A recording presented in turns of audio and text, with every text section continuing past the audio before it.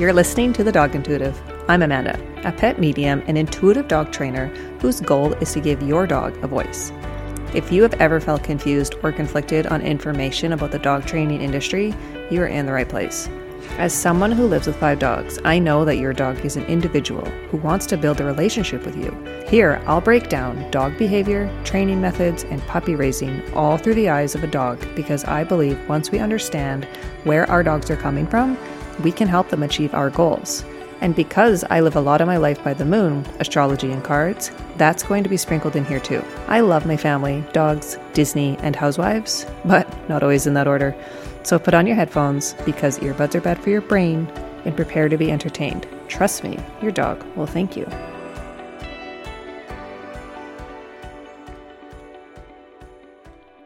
Okay, you guys. So, funny story. I thought, well, why don't I just pull a card?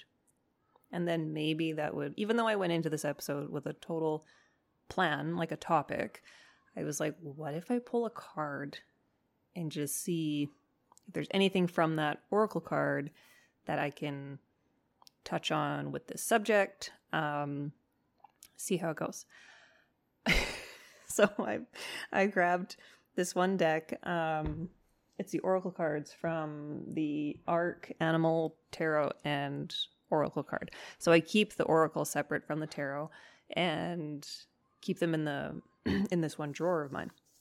And so I'm collecting them up, and the dog card was flipped up, and I was like, oh, wouldn't that be funny if like I pull the dog card? So then I'm just like willy-nilly shuffling these cards. And what card pops up? Hi, Tilly. But the dog card. And so the 3 words that are on the card in relation to the dog are service, devotion, and honesty. I think what's interesting is that the topic that I wanted to touch on today was how our dogs, what's the word? It's like they get really savvy to our ways. Like we need to understand that like they're trainable for a reason. Like they're not ding-dongs that don't put 2 and 2 together. And I think when it works, it works. It's great. You know, we ask them of something and they listen and we're like, oh my God, this is amazing. But we also need to look at the flip side of that, where in those moments when they're not listening, we kind of unintentionally, assuming they know it. If they know it, then we should assume that we unintentionally train them otherwise. And so here's an example. Enzo and his recall is selective based off of, I mean, there's lots that's going on, but the main thing is that he's assuming there's going to be a negative consequence to that. And this is a negative that he's made up in his head. This isn't like I'm going to punish him. This is something that he doesn't want to do. And so, for instance, I swear to God, this dog knows if I have jeans on, because typically if I have jeans on, I'm leaving the house. And I even unintentionally trained my kids the same way when they were toddlers, and I would have jeans on and they'd be like, are we going to town today? And I'm like, no. Why? Well, you have jeans on. I'm like, oh my God. No, but thank you. I got dressed today. So I think Enzo is in the same realm of piecing these 2 things together.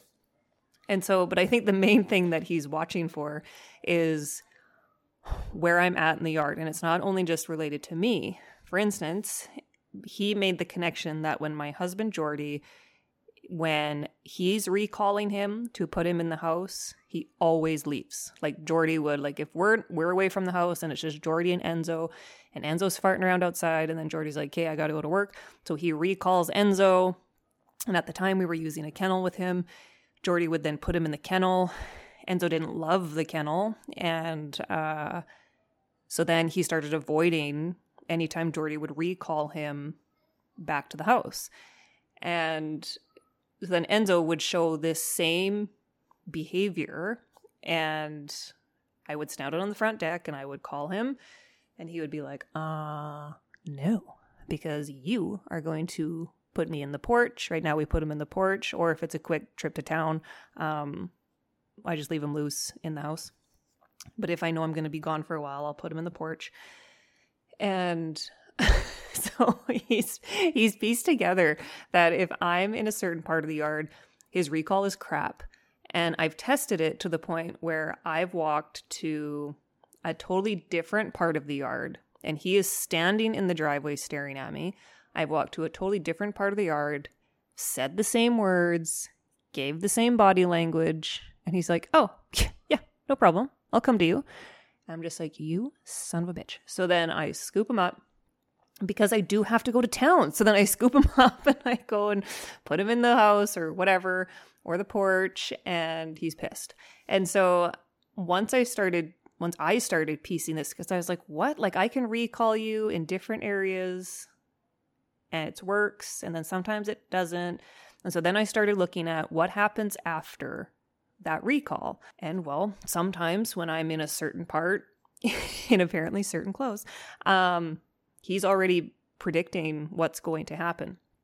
So then I have to do the work to kind of keep him on his toes. So I now need to become unpredictable because he's already had it in his head of what's going to happen. So then one day I sat on the deck, called him, and he just stood in the driveway, stared at me.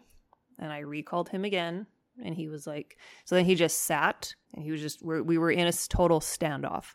And so then I just sat on the deck, and the other dogs are around, and they're dancing around, and I'm like, yes, your recall's amazing. Thank you so much. The poodle, though, is being a dink. And so then, and typically, like, I advise clients, when your dog isn't listening to recall, call them once. And especially when you have their attention, when that dog is looking at you and they're like, F you, I'm not coming to you. Take some steps closer, recall them again. Take some steps closer, recall them again. And eventually your dog comes no problem. So I have totally done this with Enzo. I've, stepped on the gravel in my sock feet like I'm walking on shards of glass, recalled him, and eventually he totally does come. So then this case, I was like, let me just try and recall him and wait it out. And let's see him predict nothing. So this is a total patience game. This is something that us humans don't really put a lot of time into, especially like on days where I don't have time for this, where I need to go to town. I ain't fucking around. It's like, get over here. And so I'll walk over there and pick him up and get him in the house. And unfortunately, that kind of reinforces his whole like, God damn it. Like, I knew this was going to happen. And then it happens. So then I have to make time outside of this to remain kind of unpredictable. So I'm on the deck, recall him. He's sitting in the gravel and I just sit and wait. And he's like assessing, like, what is she doing? And I'm assessing, like, I got all the time in the world, my man. Figure it out. So then eventually he then took like 4 more steps, and his like tail's low. He's wildly suspicious. He has no idea why we're doing this. And I'm ignoring the other dogs. It's not like I'm trying to like lure him into this party. Like I'm just like, I pet the big dogs and the other, I'm like, okay, leave me alone. We're having a moment. And so he then got a little bit close. Like he was moving in like 5-foot increments, this little dink. So he comes a little bit closer. And then he lays it down in the gravel like he's just going to have a nap. And I'm like, are you kidding me? Like, I know I said I have all the time in the world, but I really don't have all the time in the world. Like, what are you doing? And then eventually he got up, came a little bit closer because I don't know what he was doing. Like, and then eventually he hesitantly approached me. And I keep in mind, I am not recalling him continuously. I just did it the first couple times and he chose to ignore and chose to like protest. And I wasn't going to play that game. I just sat and waited. And I wanted him. Think of like Robert Redford, Horse Whisperer. If you haven't watched that movie, get after it. I think Amazon, you can buy it or rent it. That's all I was doing. Just sitting in the tall grass, waiting for this noble steed to come and be friends again. And so he finally comes up, and of course I celebrate. Of course I'm like, Enzo, you're so good. I'm loving up on him, and he's like dancing around. We're having a pool party and all things. And I'm like, yeah. And so So then that was it. I went in the house and he was like totally bamboozled, wondering like, what? Don't you normally put me in the house after this whole kit and caboodle? And I'm like, no, sir, not today. And so then other ways I would recall him. And then sometimes he would come up, no problem. And I would pick him up. And as soon as I'd pick him up, he would get like, oh shit. Because the past has been when I pick him up, I carry him to the porch or whatever. And so I'd pick him up and I'd feel him be like, no. And I would just hold him and I wouldn't pet that because I don't want that. I'm not negotiating anything. I just want him to like chill the fuck out. And so then I'm just holding him. And then once he relaxes more, I then give him some praise, give him some love, put him on the ground, clap my hands, have a little poodle party, and then be like, okay, I'm on my way. And then go back in the house or go water the plants or whatever the heck I'm doing. And so by doing this, it creates a little bit of, like I said before, unpredictability. And that's what we need to do when our dogs get super savvy to things that we ask of them that they don't totally love. So how can this, okay, time out. And Enzo is so observant that one day, okay, so we have this, I don't know what the hell we call it, like a dugout that we've made into like a beach. So we've brought sand in and all the things, and it's a gradual thing, like a beach, like gradual into the water, and then it drops off to the abyss. And so he loves going to the beach. That's what we call it, is the beach. And so he loves it. There's a bird there that picks his ass, and he does loser laps around. He thinks, and I swear to God, this bird, they have some like past life BS because this bird will wait until the last second and he thinks he's going to get it. And it's just like this zippy little bird that hangs around the water. I don't know what it is, but it's highly entertaining. And so anyways, this dog. So me and the girls, what were we doing? Oh, we were going to the car show. There was a car show in town over the weekend and it was hot. And I was like, okay, you fair ninnies, get your sunscreen on. So we are all lathered up in sunscreen because we do not play that game. And so we were like, okay, let's go. Let's get in the car. And Enzo was jacked. Like he thought something was happening. And I'm like, what is the poodle doing? And none of us could figure out what Enzo was doing, why he was so excited to go outside. And like typically when we're getting our stuff ready to go to town, if he's in the house, he's like, I'm just going to be the best little boy on the couch. Do not put me in the porch. I'm here. I'm invisible. And so we're doing all the things. And I'm like, this is weird. And he doesn't like car rides. So I'm like, you don't want to come to town. What are you doing? And so I let him out because I'm like, I'm like, let's see what he wants to do. Like he's already like really excited about something. And so we open the door, let him out. And he's like doing his, the poodle bark, like just like having a time. And so I go down the stairs to follow him and I'm walking along the sidewalk and he's like rearing like a horse and like barking and like as if he's restrained by reins and he's like hopping along the grass.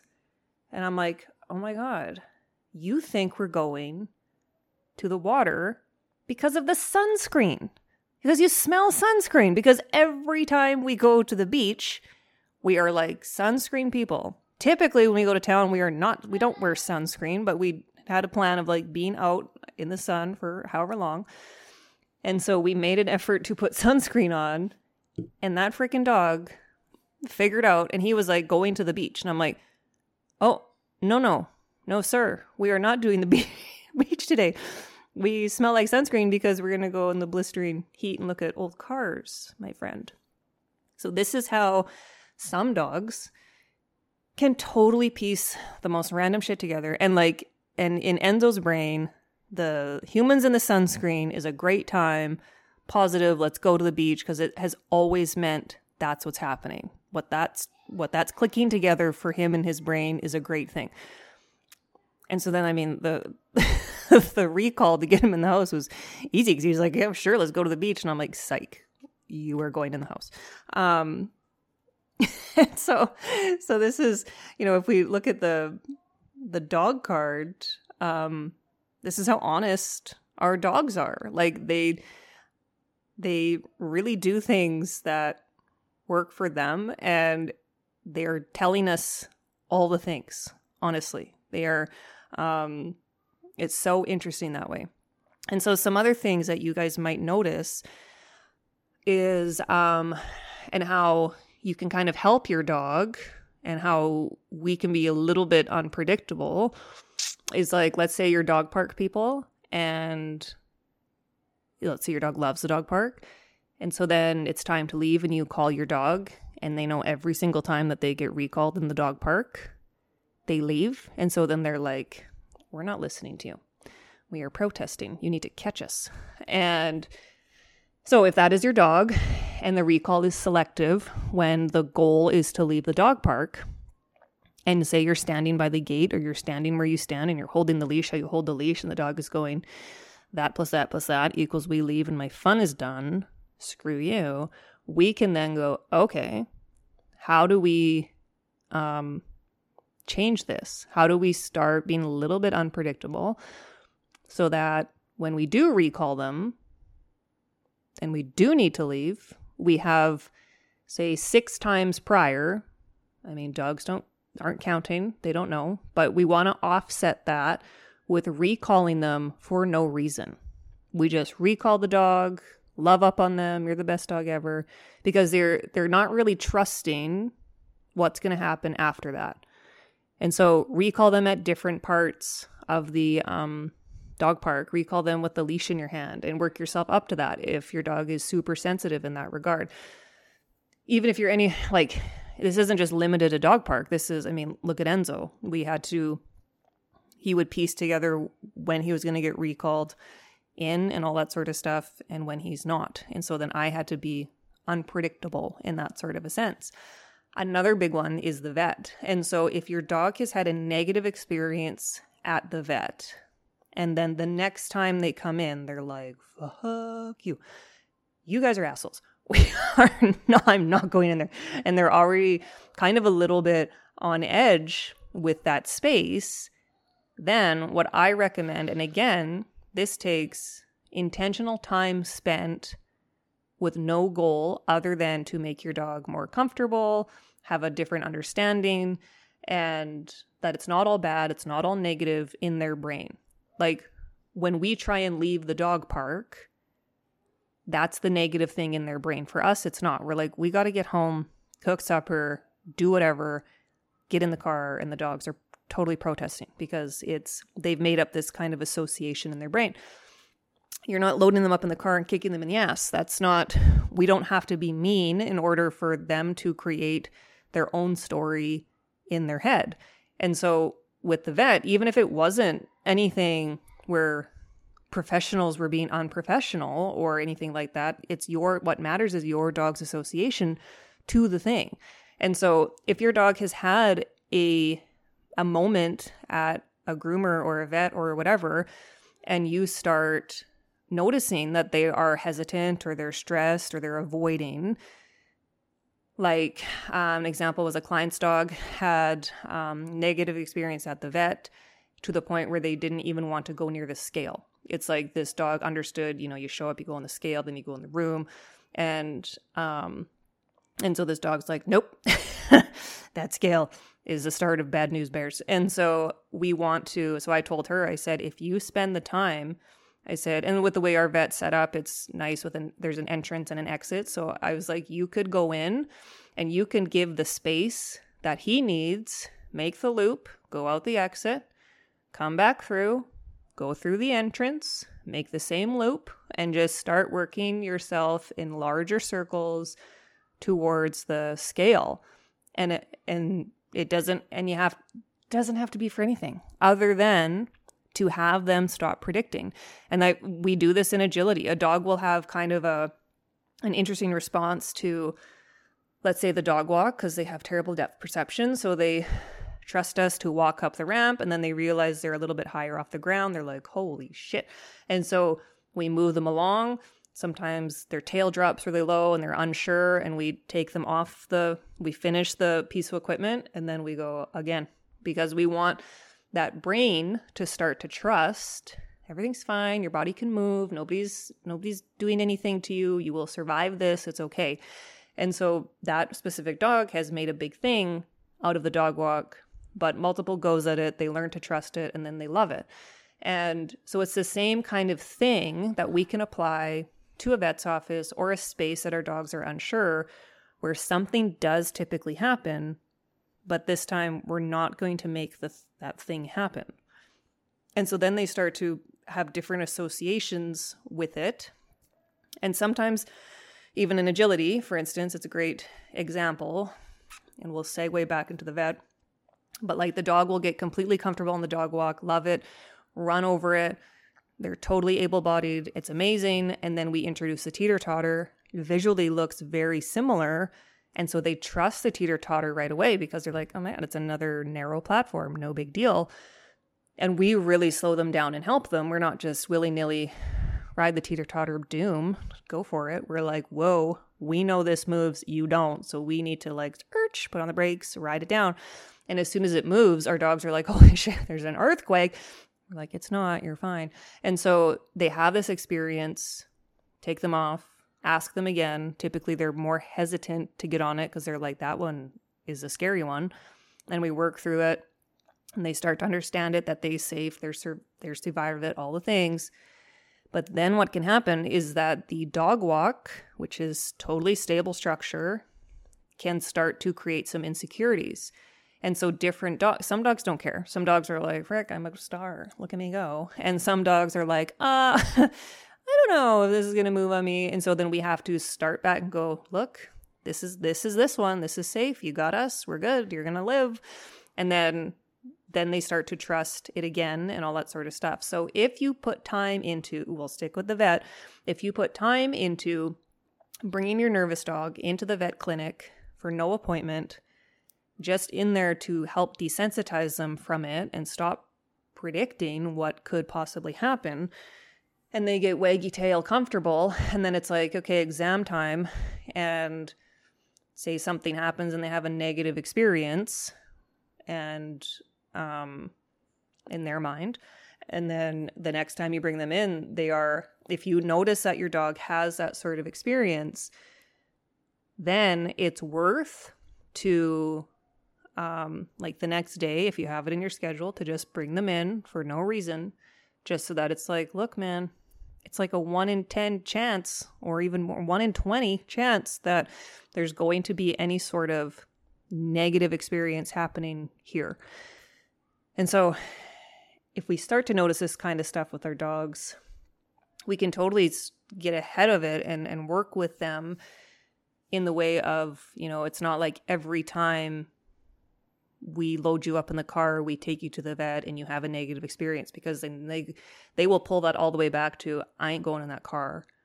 And so this is where we go, okay, so he hates cars now because last time he was in the car, it took him to the vet. So let's get him in the car and take him to a park. Let's get him in the car and drive him to a different spot and take him on a really fun walk. And so we can then start to reframe that brain because it's holding onto something. Unless you have like Enzo, who notices that you put on sunscreen. Like, good grief. Yes. Anyways, I hope you enjoyed this episode. If you are noticing this in your dog, reflect on how you can behave differently to get consistent results in your training, because they are super smart. And sometimes we are unintentionally training some really annoying shit. Before you go, I just want to say thank you so much for listening today. Be sure to subscribe so you never miss an episode. And if you want even more content, you can find me on Instagram @TheDogIntuitive. If you have a dog-loving friend, send them here to the Dog Intuitive podcast and help spread the wisdom laced with tomfoolery. So take a moment to give your favorite pup a collar scratch. And remember, they're all good dogs.